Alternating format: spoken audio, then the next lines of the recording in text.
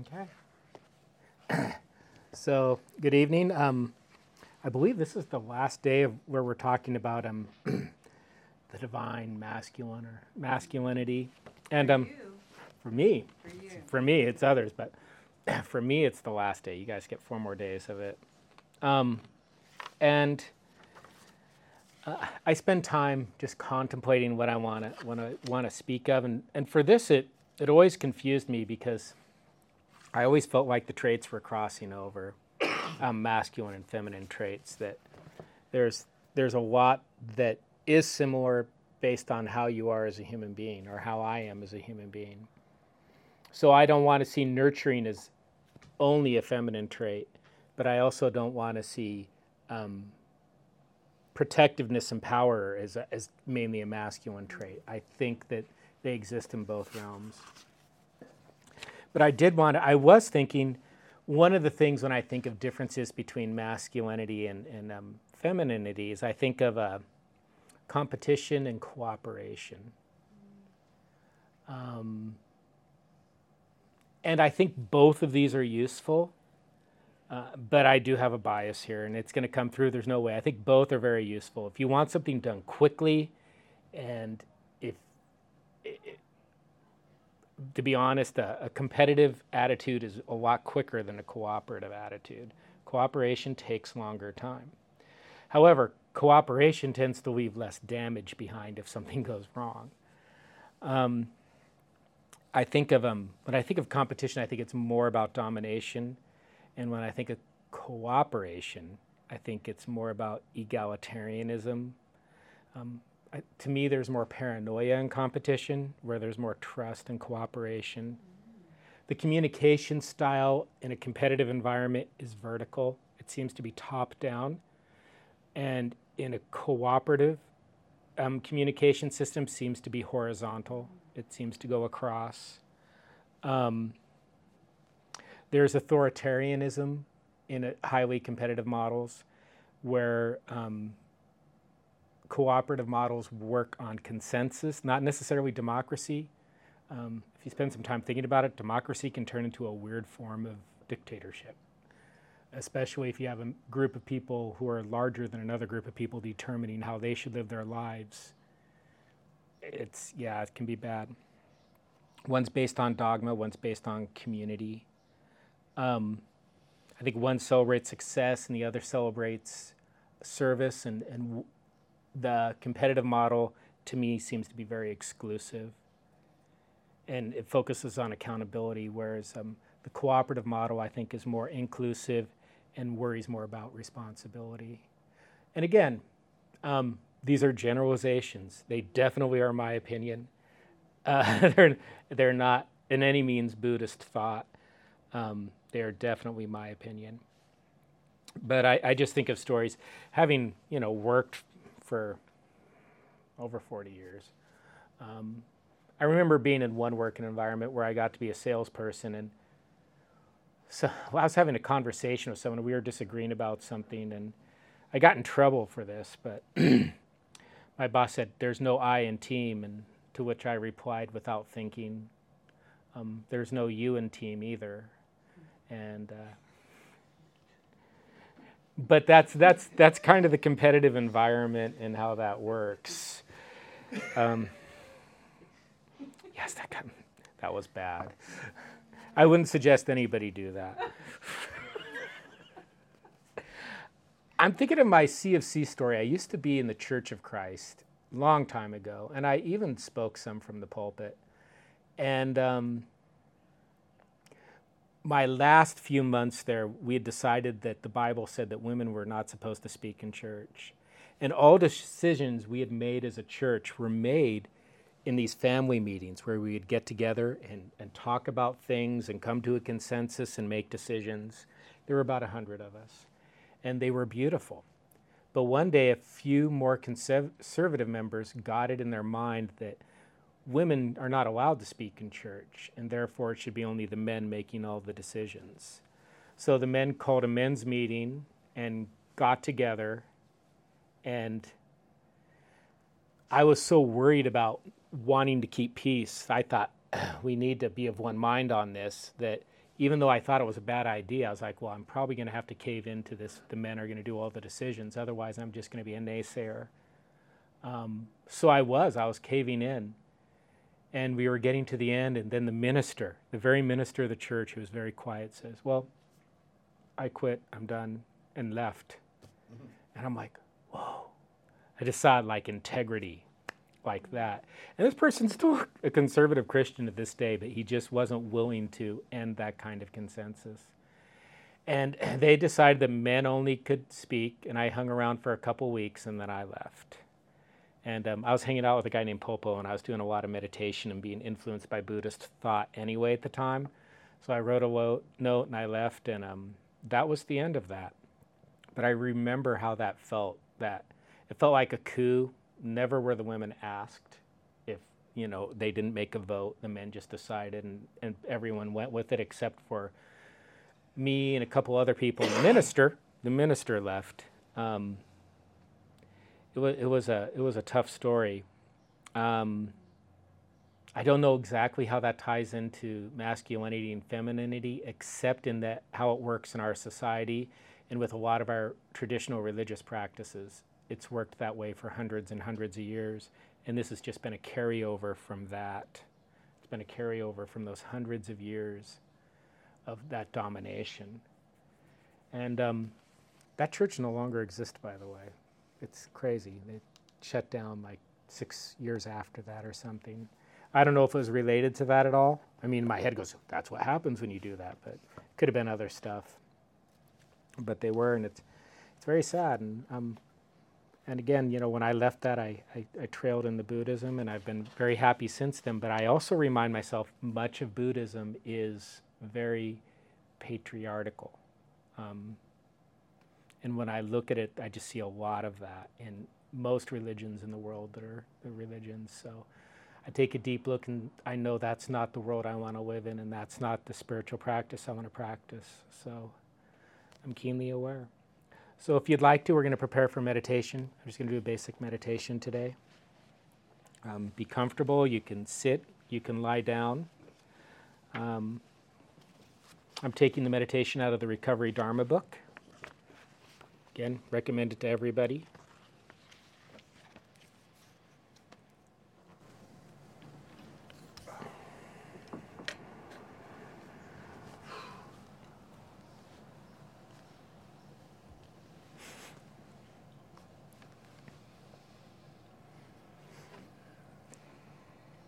Sit in a comfortable but attentive posture, allowing your back to be straight but not rigid or stiff. Feel your head balanced on your shoulders. Allow your face and jaw to relax, with arms and hands resting wherever is comfortable.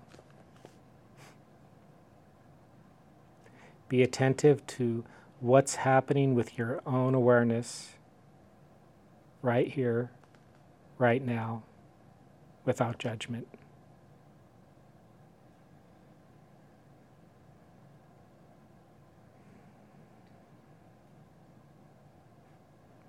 As you sit or lie down, begin to notice the sensations of breath.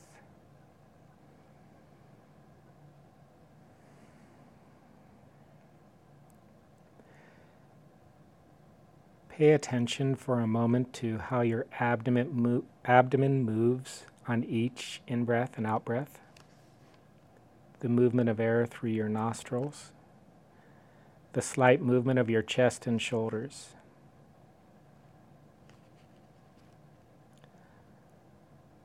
Find the spot in your body where the sensation of breathing is most vivid, whether it be your abdomen, your chest, or your shoulders, or the movement of air through your nostrils. See how fully aware you can be of your whole cycle of breathing, recognizing that each part of the cycle is different from the other part.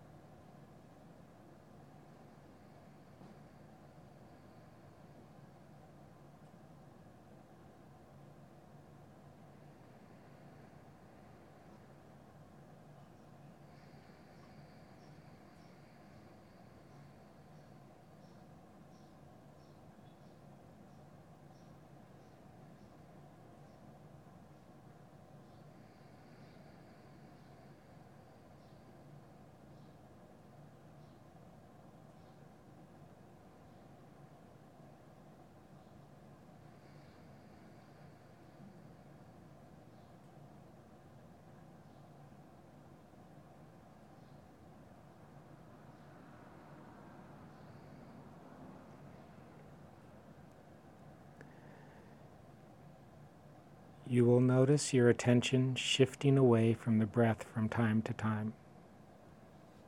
It's perfectly normal for thoughts to wander into fantasies, memories, worries, or things you need to do. When you notice your mind has wandered, try to meet it with a spirit of friendliness. You don't need to do anything about it.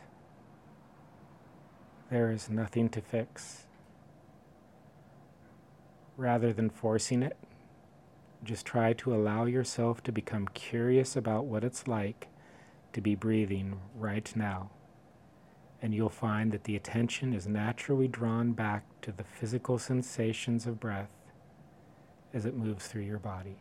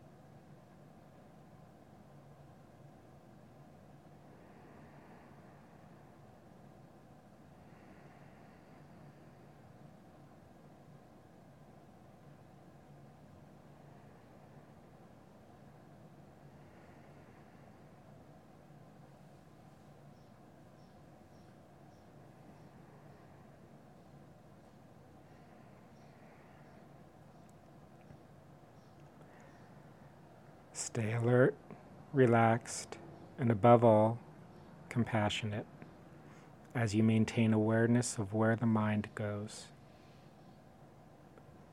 Each time you notice the mind has been distracted or has wandered, gently shift your awareness back to the sensation of breath.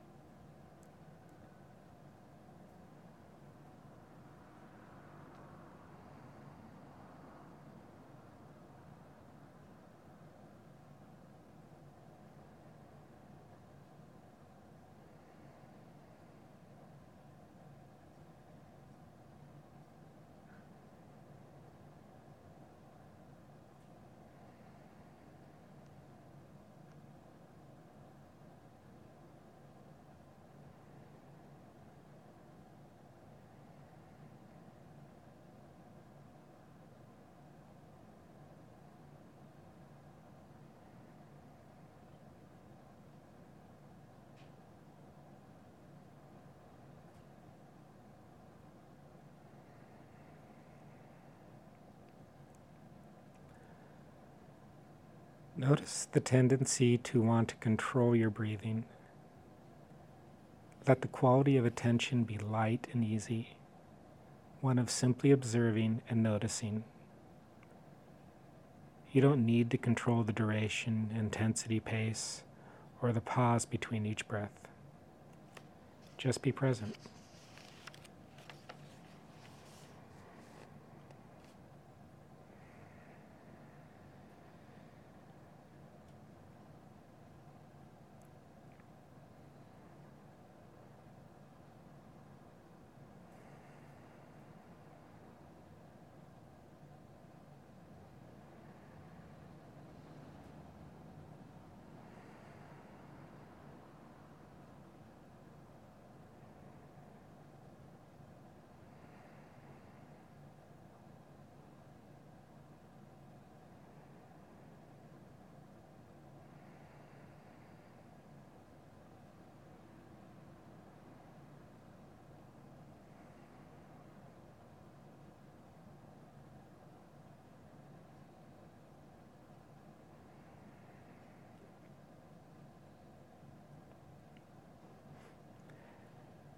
As you meditate, notice where the mind goes in terms of thoughts, liking or disliking, perceptions or sensations, hearing of sound, or feelings of peace, sadness, joy, frustration, or anticipation.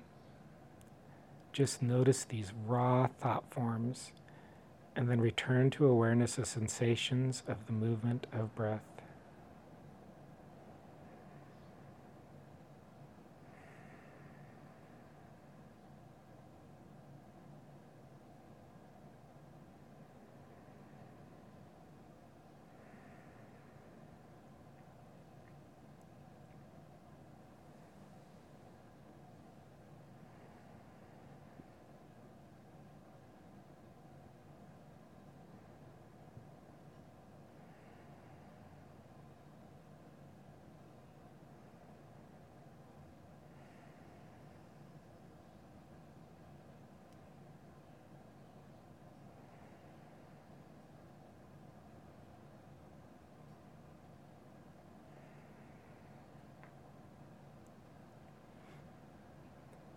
If your mind has gone off on a fantasy, thought, judgment, worry, sensation, or sound, just notice in a friendly way that this is happening and come back to the breath.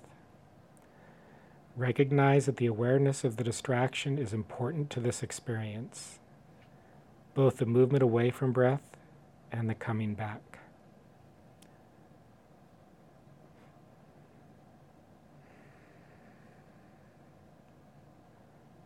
Notice how one thought leads to another, and then another. And those moments when you get lost in thought or your awareness goes somewhere else, see if it is possible to notice the moment when that flicker of awareness happens, when you recognize that your mind has wandered. This is a moment of mindfulness. You could acknowledge yourself for noticing you've gone somewhere else, and then just easily bring your attention back to breath in a friendly and non-judgmental way.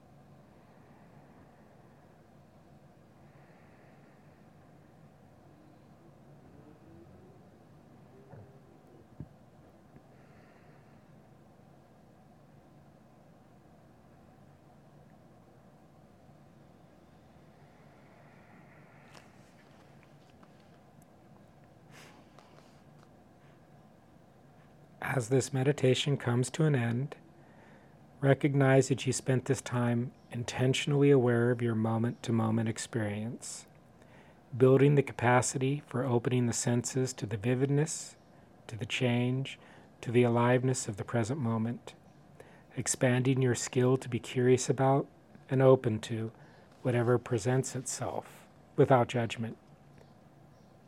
Then, whenever you're ready, allow your eyes to open and gently bring your attention back to the space you're in.